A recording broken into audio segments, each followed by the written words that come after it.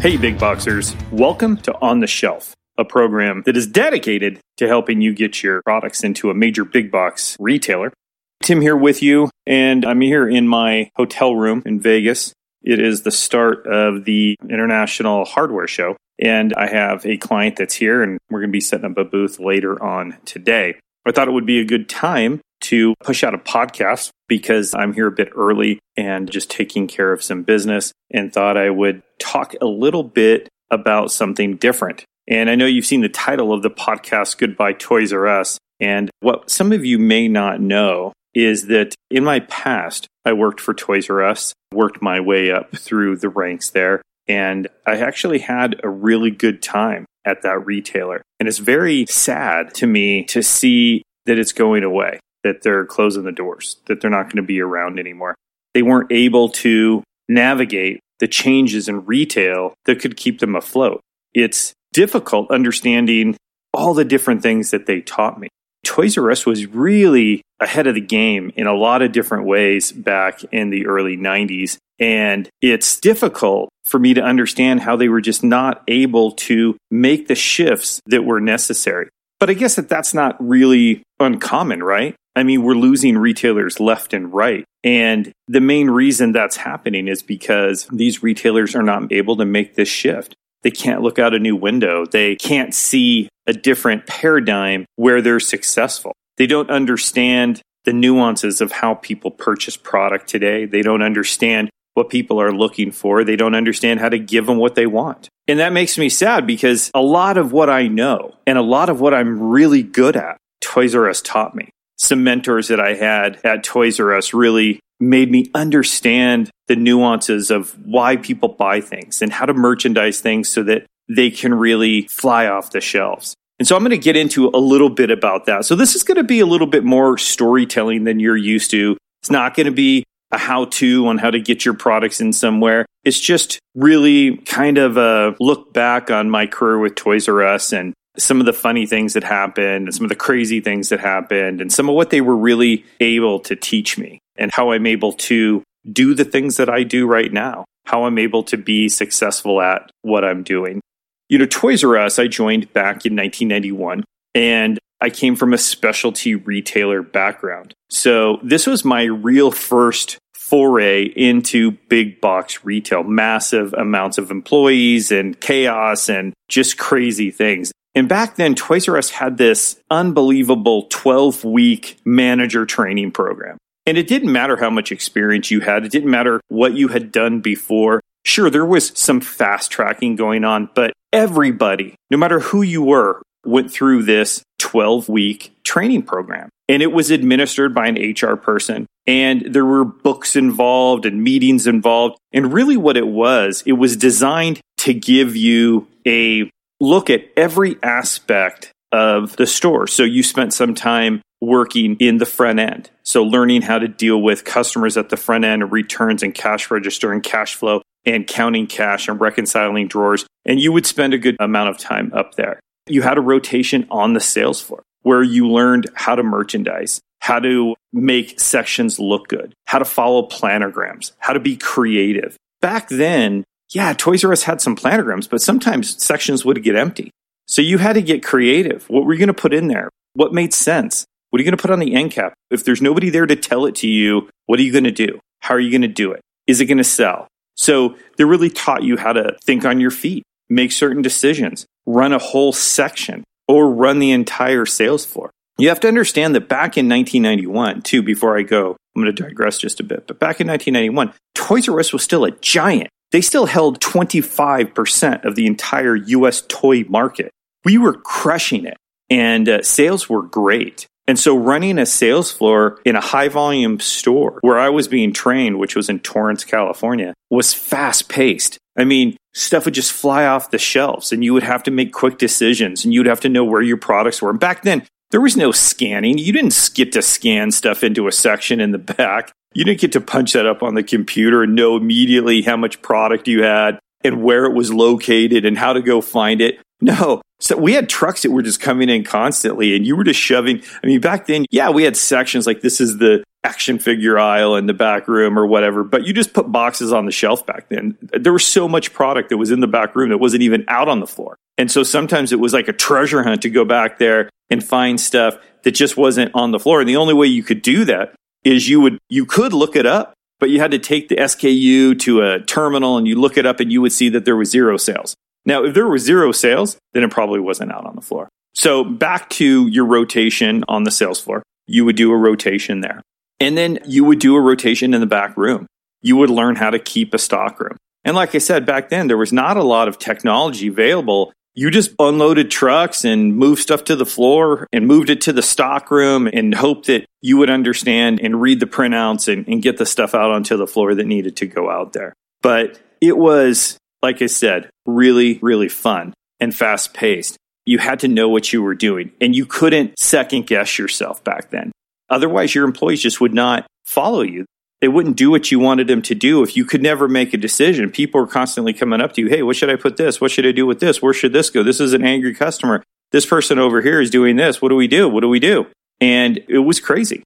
This 12 weeks went by like a flash in the pan. And then you were assigned a store. And luckily for me, I was assigned to stay in the same store that I had been training in, which was Torrance. Like I said, it was an A volume store. And it was amazing. I can't remember where I started my rotation, probably out on the sales floor. And there was another trainee that we went straight out of training. We both went to the sales floor at the same time. His name was Jeff. And man, were we competitive. Because on the sales floor, there was multiple managers on the sales floor. So there would be somebody to handle this section. There were multiple sections. So you might be handling baby and somebody else might be handling action figures and toys. Because not one person, except for the assistant director, they used to call like the head guy was or girl was called a director, store director, and then assistant director, and then managers. And so there was not one person who handled the entire sales floor. There was the assistant director that oversaw it, but there was multiple managers. And so you were assigned basically a section. And so we were constantly competing against whose section looked better and sales were better and margin was better. And so that kind of made it fun. So that's kind of the intro. And like I said, they put so much emphasis on training that by the time you came out of training, you were so prepared to do what you were going to do and so prepared to make the decisions that you were going to have to make in depending on what type of store you had and how big the volume was. And the interesting thing is back then I was working with a store director that had 20 years of experience at Toys R Us. I mean, he had gone through 20 seasons. And that's how they used to say it back then. You know, have you gone through season? And season basically was the day after Thanksgiving all the way through the return cycle after holiday, after Christmas. And if you had not gone through a season at Toys R Us, you were kind of treated like you were nobody. Like you had not been seasoned yet. You were just the FNG, right? You were just the new guy. And so your opinion really didn't count. The thoughts that you had, hey, until you go through a season, then come back and talk to me. And I'm not kidding. That's really how they treated you. You go to meetings, manager meetings, and you'd raise your hand. And if you hadn't been through a season yet, they really just didn't count it. It wasn't really counted as knowledge because season back then, 25% of the toy market, season back then was this crushing rite of passage that you had to make it through to really understand the 80% of the entire volume you're going to do in an entire year is going to come in the fourth quarter. And so if you hadn't gone through one of those yet, like I said, your opinion really just didn't matter. So you kind of just prepared. And at Toys R Us, really all year was just one long preparation to go through season. And I'm going to tell you a little bit of a couple of things that I remember from going through season in a minute. But I do want to talk a little bit about my first manager. His name was Michael. And he was the epitome of everything that you never wanted to do when you got to be a store director. And at the same time, he was the epitome of everything you need to know when you become a store director. And so it was this super dichotomy of these two people that he was. I mean, because 20 years ago, I mean, talk about cowboy. This guy had been through it all. And some of what he had done in his past and how he had managed before was old school. And it just wasn't acceptable anymore. And some of the things that he would do and say and how he would act and was just a highlight of the things that you just don't want to do when you become a store director. but man, how he knew how to merchandise and how he knew how to draw margin out of products and bring things and bring money to the bottom line, and how he knew about how to fill in space and how to find product in the stockroom and how to handle trucks when, at season you're getting 4 trucks a day, and where do you put that product? And, nothing rattled him. Zero.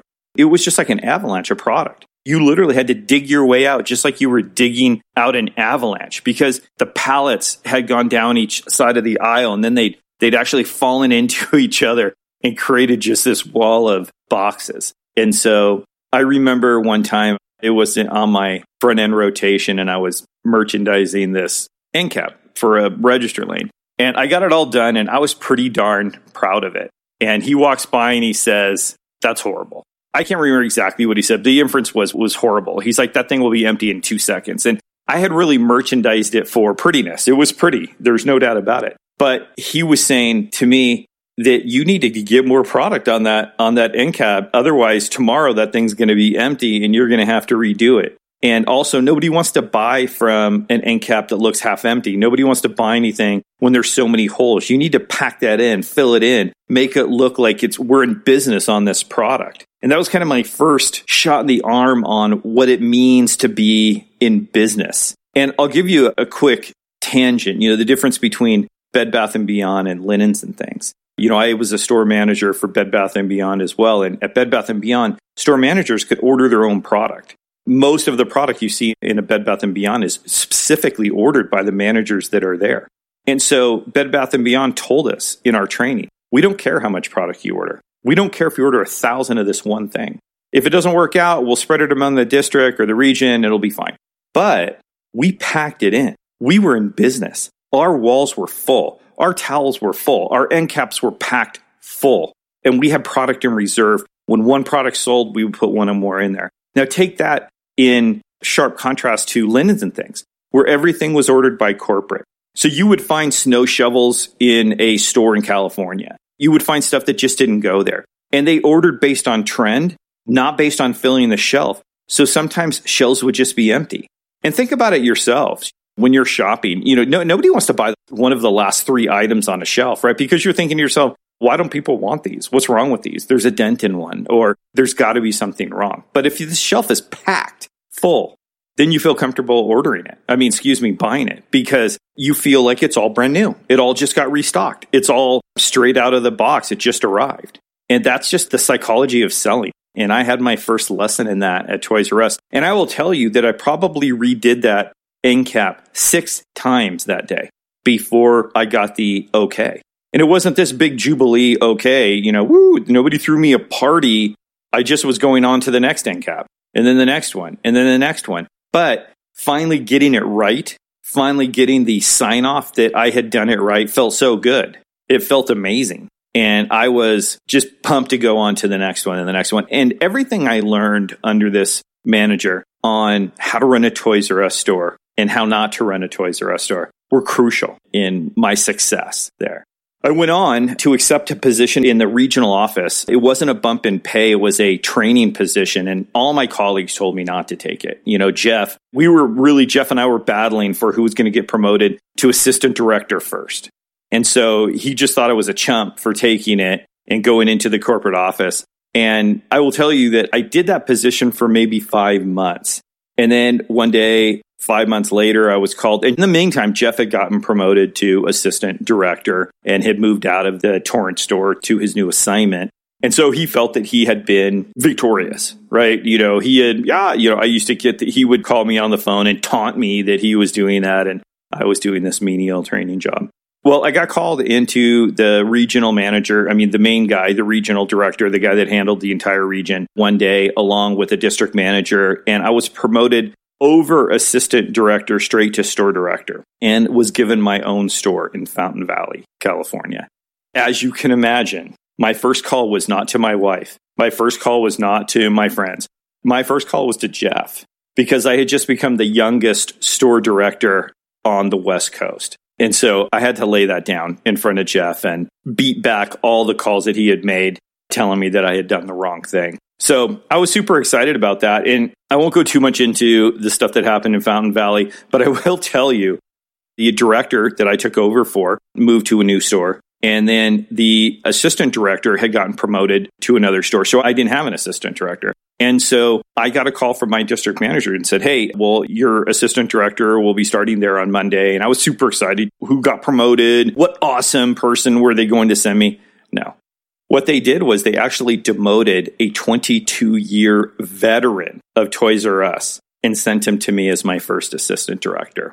So this guy was twice my age, had just been demoted after being a store director for some 12 years. Now, isn't that just a ball of fun, right? So here I am running my very first Toys R Us store, and I'm dealing with a grumpy, older, and I use the word older lightly because he's probably younger than I am now at the age that he was at that time. But we made it work. He was still interested in working for Toys R Us, and we were able to make it work. I ended up being grateful, actually, because he had a lot of knowledge, even though he was struggling in his position because he was not able to make some changes that were going on. He was kind of an old dog at Toys R Us, but he still knew a lot. Man, he still had a lot of knowledge. And here I am, just this newbie. And so I was up on all the latest things that were going on. And he was this guy that had been through it all since the beginning. And so together, we kind of made up the perfect storm. And once he got over the ego hit of being demoted, we really made a good team. And I enjoyed working with him. All right, enough about my overall career. I'm going to go back to Torrance because that was where I went through my first season. So before I had gone to the corporate office, before I got promoted to store director, I was just a manager at Torrance. I was going through our first season. And this was a high volume store, and we would do near $500,000 a day. And I know that there are stores out there now that you can find a Costco that'll do $1 million a day. But back then, $500,000 a day, $400,000 a day was a big deal. And I'll tell you why. Because there's a lot of cash back then. Back in 1991, 92, people weren't using debit cards like they do today. So there was a lot of cash and checks. And so you had a lot of money on the line. And I just remember this scene because during regular, and I know I'm jumping around here, guys, so you just have to bear with my brain is thinking about all these things at the same time. But during regular season, we would run with maybe 6 register lanes. But we had a 6, maybe 10. And then we would expand that out to 21 register lanes during holiday. 21. And if you can just picture, back then Toys R Us was this very regimented store. So you'd walk in and they had A aisle, B aisle, and C aisle, and then the back wall.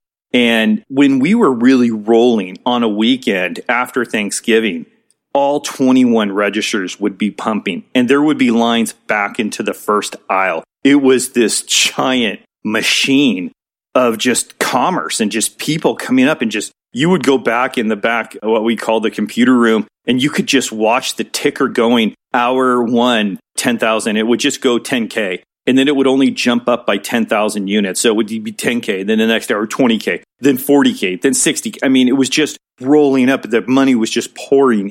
And we had somebody that was just dedicated, sitting up in the tower with the money counting machine, just counting the money, depositing, getting the checks ready for deposit. And during season, generally, we would have an off-duty LAPD officer at the front, and we'd have one at the back. So Toys R Us for the high-volume stores hired that. And when I was closing, this LA off-duty officer would just follow me everywhere. They just shouted at me because it could get dangerous. You have so much money going through. And when the armored car would roll in, and I'm not even exaggerating, okay, this is not an exaggeration. During this time of year, our accounting office was in what we call the tower. And so in the front end, it was just this upstairs in this enclosed room. And these guys from the armored car would come in. There would be 3 guys, and they'd be in staggered positions to get up the stairs. And when the guy was in the office getting the cash ready, there would be a guy upstairs outside the office with a shotgun, and he would cock it like so that everybody could hear it, see it, understand. And then there'd be another guy at the door, and they would leave in this staggered position too, because these guys would be rolling out of there with literally $100,000 in cash or more.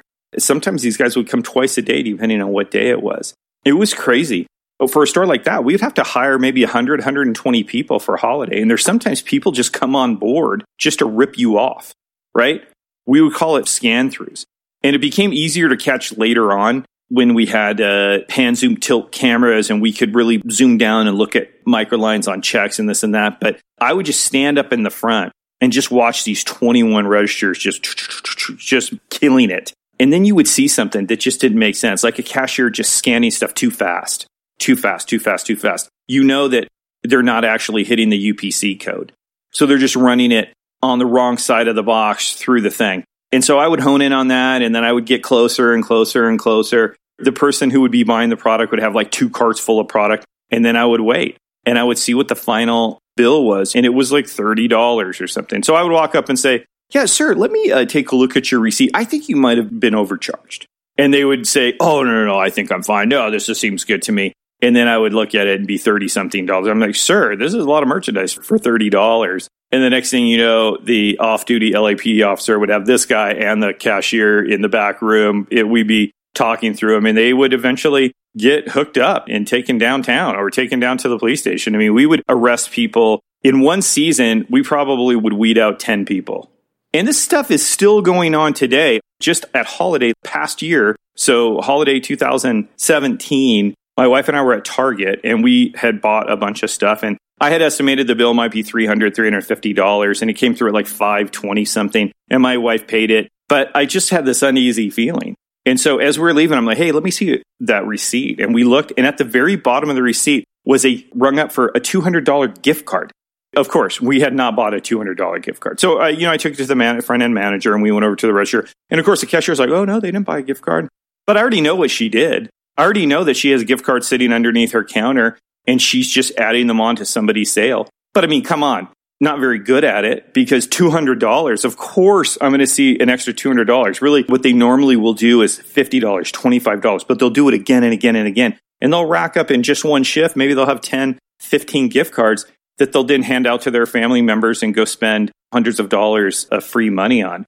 So I'm sure what happened after we left is they went upstairs, they looked at the cameras, they saw her grab the card from beneath and scan it, and that she got arrested or at least fired. But it's still going on today. That stuff still happens. It still happens. So you got to be vigilant. Always check your receipt. Not necessarily in front of the cashier. Don't be one of those people that just pour over the receipt right there. But, you get out to the parking lot, you get in your car, take a look at it, see if there's anything on there that you were double charged for that really shouldn't be there. Definitely at holiday, because people go to these big retailers to get hired just to scam them. Hey, Big Boxers. Just a quick announcement from TLB Consulting.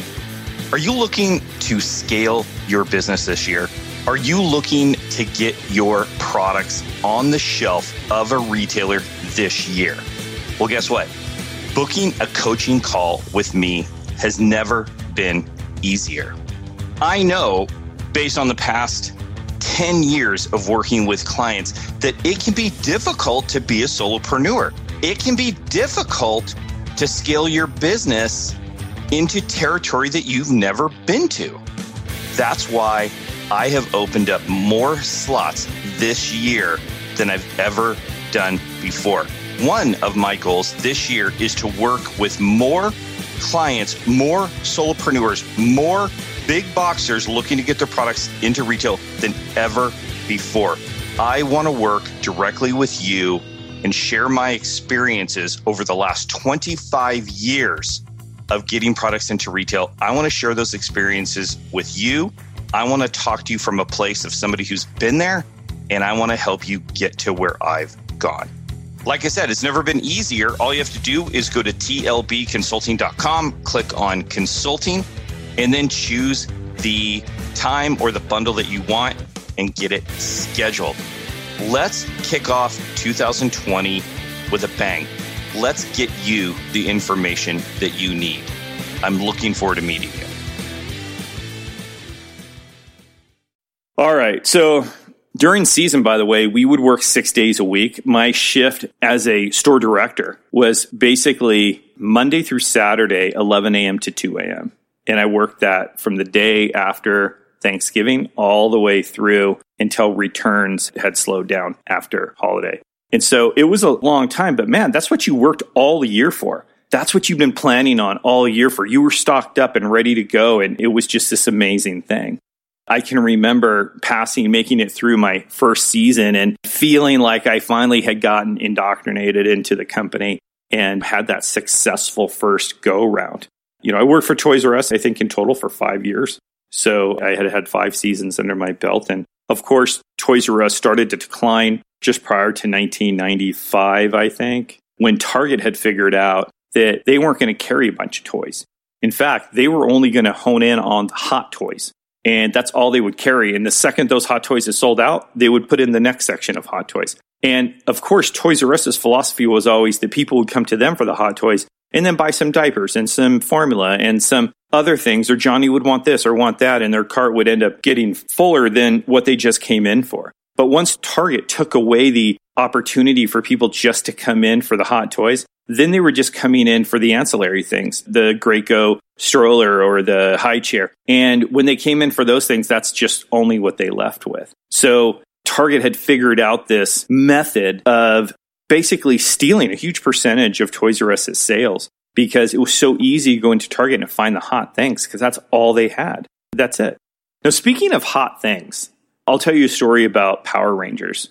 I wasn't around at Toys R Us for the Cabbage Patch doll craze, but I do understand that Power Rangers were similar. Now, when Power Rangers were at their peak, we could not get them. We could barely get them. They would come in these random shipments, and Bandai, who was the company that was producing those, was way over their head. And so Toys R Us actually rented a manufacturing plant to help Bandai produce more product. And the cool thing was I was running the Huntington Beach store at the height of this craze, and we would know when we were getting a shipment, and people would start lining up at our store at 3 a.m.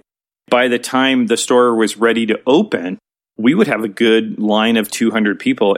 And if you understand the group mentality of people, even if you don't know what's going on, you see a group of 200 people lined up outside a store, you're probably going to stop and try to find out what's going on. And we would have people that would get in line that had no idea what Power Rangers were, but they just wanted to get one because obviously it's the hottest thing ever and they need to get in on this craze. And so what I did and how we handled it, because of course these lines got pretty crazy and fights could or would break out in stores across the country. What we did at our store was I handed out numbers, starting with the very first person in line, all the way back to the last guy. And then I would yell out and say, hey, anybody that comes in out of their number order is going to get nothing. And also the person in front of you and the person behind you is going to get nothing.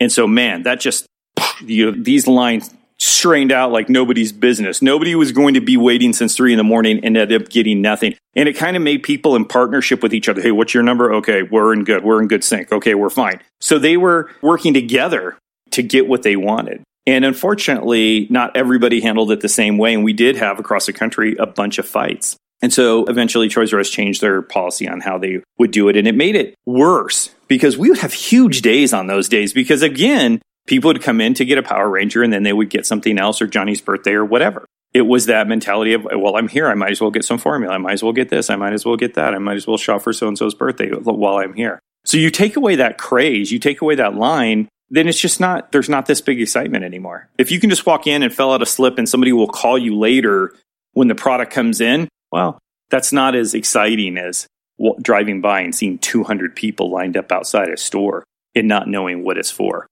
All right. So I know, guys, that we're jumping around, but let's get into a couple stories and then we'll kind of wrap it up. Let me see where we're at time-wise here. We're getting into it. You guys have been listening to me rambling, but there was a couple stories that really stood out in my mind. And it's amazing to me what people will ask or what people will ask of people in a service industry. If you've never worked in a service industry, if you've never served people, whether it's a waitress or a server at a restaurant or working in retail, sometimes you just have no idea what these people go through or what they're asked to do. And believe me, in my long retail career, I could write a book on the crazy crap that people would do or say or want or tell me. I could go on and on and on. And someday I may do that. But today we're going to go through a couple of stories. Some of these are going to make you cringe. I'm going to tell you that right now, just thinking about them. But poop in the car kind of rings a bell to me because I remember sitting up in the front end and this lady comes up to me and she says, hello, sir, you're going to want to check that car over there. And I look over and there's one of those, it's a pink Barbie Power Wheels. If you remember what Power Wheels are, those sit-in cars that had the battery and the kids could drive it like a real car. And I said, I'm going to want to check it for what? She said, well, my daughter had an accident in there. I'm Okay, I mean, by accident, you mean she pooped in there. She pooped in the car. And I know that I'm just looking at her like, okay, as a mother, would you pick that up and take that to the restroom and throw it in the toilet? Or maybe you want to tell me that I might want to disinfect it. Maybe you might want to say that I want to pull that off the floor right now and give it a good cleaning because you've already taken care of this. No, there was poop still in there. And she thought that I might need to grab that because her daughter pooped in there. All right. So yeah, somebody had to go in there and grab that poop and clean that car. And it wasn't going to be the mom. She just wanted to inform me that that had happened. So I don't know why that one always sticks in my mind. I just remember looking at her in disbelief like, okay, you're really going to make me pick up your kid's poop. Understood. When I first got promoted to Fountain Valley, as I had mentioned before, my office was on the first floor. It wasn't in a tower anymore. We didn't do the tower thing any longer. This was a newer store. And I remember hearing this low screaming, and it was like a wailing. And it kept getting louder and louder and louder. And then boom, it went by my office window. And it was some lady rolling a cart. And she just was like, by my window. And then she was gone outside.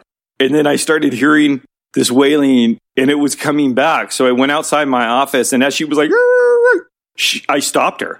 And there's like blood everywhere. She had blood on her, and the baby that she had in her arms had blood on him. And she was screaming at the top of her lungs. And I couldn't understand a word that she was saying. She didn't speak any English. And she was just yelling at me. And so we finally got her calmed down. We got an ambulance called at her request. We were finally able to ascertain based on her showing us. And the kids, by the way, this kid's finger, this index finger, is just dangling. It's like not even really attaching. We're just dangling by the skin. And what I could gather that happened was that he got it pinched in the cart and she couldn't get it out. So she eventually just yanked it. I know that you guys are cringing right now. I'm cringing thinking about it. She just yanked it and basically almost cut his finger completely off. In the end, what she was more freaked out about is her husband finding out what had happened rather than that her baby basically had his finger cut off. And so, yanked it right out of the cart. So hospital, ambulance called off. She went to the hospital, never saw her again. All right, what else is on my list? Oh, along that lines, as long as we're going to be cringing, I'm going to tell you this one. If you understand shelving at Toys R Us, it was Logier shelving, so you guys might be familiar with it. But it's the standard metal shelving that you see in most retailers. And at the end of all of those shelves are these holes. And I don't know exactly what the holes were eventually for, or whether they just made the overall shelf lighter. But all the shelves had rows of holes right at the very front edge of them. And at one point, a lady wanted to get something off of the top rack, which she shouldn't have been doing. So she had positioned herself standing on the base shelf, trying to reach it. And in the process, her wedding ring had swung around. And so the diamond was hanging down, basically palm down. And as she reached up, I know you guys are feeling what's coming, right? As she reached up to grab this, the diamond of the ring got caught in one of those holes. And she lost her purchase and fell back. And her ring basically took off the entire skin of her whole finger. Like she's just like, just all she had was a bone. And up on top of the shelf was her ring and this like glove of a skin of a finger that you could just basically slide back on the bone. That was a little gnarly. So, just a quick note of caution. Don't stand on a rickety base shelf and try to grab something off the top shelf. Find somebody to get it down for you with the ladder. All right, what's next? No more blood. I'm going to tell you that, no more blood. So one day when I opened from scratch, so we built this store in Signal Hill, California. And one night, well, really it was the day before, I got a call from the Signal Hill police. And they had informed me that I had a murder suspect on my night crew. So, hey, isn't that great? So you have somebody that's suspected of murder working for you. So not only had they gone through the checkpoint and check process, but now they're in the store with all kinds of people. And the Signal Hill police decided that they wanted to do a takedown. That's the way they told it to me. A takedown, like I'm on a cop show. As these people are leaving, as my night crew's leaving at 6 a.m. in the morning, they want to do a takedown and take this guy down. And so I was concerned that at that time, that guy would be leaving with probably 15 or 20 other people on the night crew. And I was concerned for their safety, but they assured me that all would be well. And so here I am with my assistant director perched high up in a kind of covert area so that we could watch this all go down. And sure enough, the doors open up and the night crew comes out. And as they start to disperse, and that's, I guess, how they were going to separate them, as they start to disperse into the parking lot to their cars, that's when the police moved in and just took this guy down hard and never saw or heard from that gentleman again. And so don't really know what happened, whether he was convicted, don't know anything and didn't ask. So bye-bye. Thanks for your service. All right, the last story I have to tell you, and as I'm telling you stories, I'm thinking of so many more. Sorry, guys, I've been talking so long and so straight now that my mouth is kind of dry and I don't have any water here. But back in the early 90s, I don't know if those of you listening were in a position to be or see this stuff happen, but if you had a credit card and you hadn't been paying your bill or you were over your limit and it was declined, back then, it wasn't just declined, it said call. You had to call the company to find out what was going on. And back then, the company might give you the direction to please cut that card up. That's right. Just cut it up. And that sounds easy when you're at the credit card company. You're like, hey, man, just cut that card up right in front of that customer. They haven't paid their bill and they're delinquent, so just cut that bad boy up. Yeah, but when you're in front of the customer and you're cutting it up, that customer can get a little volatile. They can get a little angry and they might start yelling at you that they're going to be waiting for you in the parking lot and they're going to come across the counter and all kinds of things. I can tell you maybe 10 times I had people that told me they were going to wait for me outside the parking lot. We were going to sort things out. As it turned out, nobody ever waited for me in the parking lot. That's just a big grand gesture of I'm super embarrassed and my ego just took a hit and you're actually going to cut up my credit card right in front of me. But I can tell you, and as you have seen, that doesn't happen anymore. That did lead to a lot of altercations, and it wasn't fair to ask some hourly employee that really has nothing to do with this person's finances to cut somebody's credit card up right in front of them. And so, of course, eventually that policy became null and void. So we didn't do that anymore because it was just a recipe for disaster. Just a recipe for disaster. All right. You know what? That's it. That's it. If you guys are interested and you write me back, maybe we'll do another show where we can get into some more stories, retail stories from other places like Bed Bath and Office Depot and Barnes & Noble. Holy cow. One night I was closing at Barnes & Noble and a lady came to me and she's an older lady. We're almost closed, right? And it's late. Barnes & Noble back then, we closed at like 11. And she said, my husband's really sick and I was hoping that I could get a chair for him. Well, where's your husband? Well, he's in the bathroom. Okay. Well, is he in the stall? I don't know if I can get a chair in there. And she says to me, oh, no, honey. I would never have my husband throwing up in a public toilet stall. He's throwing up in the sink. And he's just getting weak. And I was hoping that he could sit down. And I'm just staring at this lady. And sure enough, her husband was just throwing up all over the bathroom, in the sink and everywhere. And he needed some rest. He was getting weak from all the throwing up. So that was a special night. So there you go. That's a bonus story. All these are real. I was there for all these. Got my hand up, crossed my heart. Anyway, guys, Toys R Us holds a special place in the history of my retail experience. It's where I learned everything about HR. It's where I learned how to hire people, how to fire people professionally, honestly. It's where I learned the meaning of people needing to take breaks. It's the first place that I was exposed to people with special needs and how to deal with that and the new laws that were coming out around hiring people with special needs. And Toys R Us, I think, in the early 90s was on the forefront of wanting to be the very best at treating their people well and understanding what people needed and wanting to be a diverse company and wanting to follow the rules. I mean, when they found out that they weren't following the rules, they would make quick changes. And Charles Lazarus, who founded Toys R Us, was this guy, this really great old guy who was old. And when I finally met him, still drove his old Toyota pickup to the office every day, worth millions.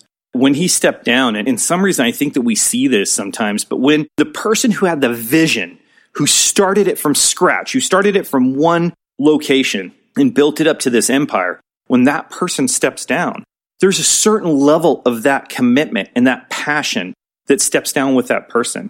And behind that, sometimes I think becomes a need for getting things, stock options and money, and somehow running the company and passing on the legacy somehow loses a little bit. And I think that that's what happened with Toys R Us. I feel confident that had Charles been younger, when these issues started to happen, he would have found a way to keep this company going. He would have found a way to figure out what people wanted and how to give it to them. But unfortunately, the people that he left the company in their care were not able to do this. Like I said, that saddens me. I'm sad to see them go. It's weird to think that your education, your retail education, and where you got that is going to be gone. But we move on, right? We move on. So, guys, I know that this isn't teaching you anything. I know that you're not going to leave here and go, man, I'm going to take that one strategy and get my products into retail. But it's a little bit of an insight into me and kind of where I started out. We're losing what was once a great retailer where I had a lot of fun and I learned a lot. And so I wanted to just take a moment out of the podcast to call that out. If you're enjoying the podcast, everybody, please let us know. Reach out to us. You can reach out to us on Twitter at TLB Consult, on our Facebook page, TLB Consulting. You can also join our closed Facebook group, which is at On the Shelf Now. So you just go to Facebook, type in On the Shelf Now and hit join. So you can do that. And of course, if you want to write us, you can go to our website, tlbconsulting.com, and shoot us an email. So happy to let you know that the website is still in production. And hopefully in the next 10 days or so, we're going to be launching that. Super excited to launch that and have you guys have a place to go to find out who's coming up next, what's happening, who we're going to be talking to. You can learn more about the people on the Flash Topic panel and what they do and where they come from and how you can connect with them.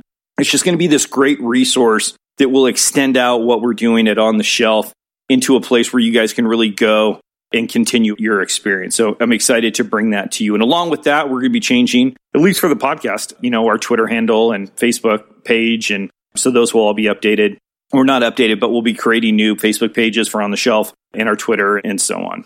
So, all right, guys, I'm going to sign off here because it's almost time to get ready to go set up our booth here at the Hardware Show. If you're at the Hardware Show, shoot me an email. Like I said, you can reach me on Facebook or through our website. And if you want to hook up and just shake hands, love to meet you. All right, guys. Well, listen, that's it for now. Until next time, we look forward to seeing your products on the shelf.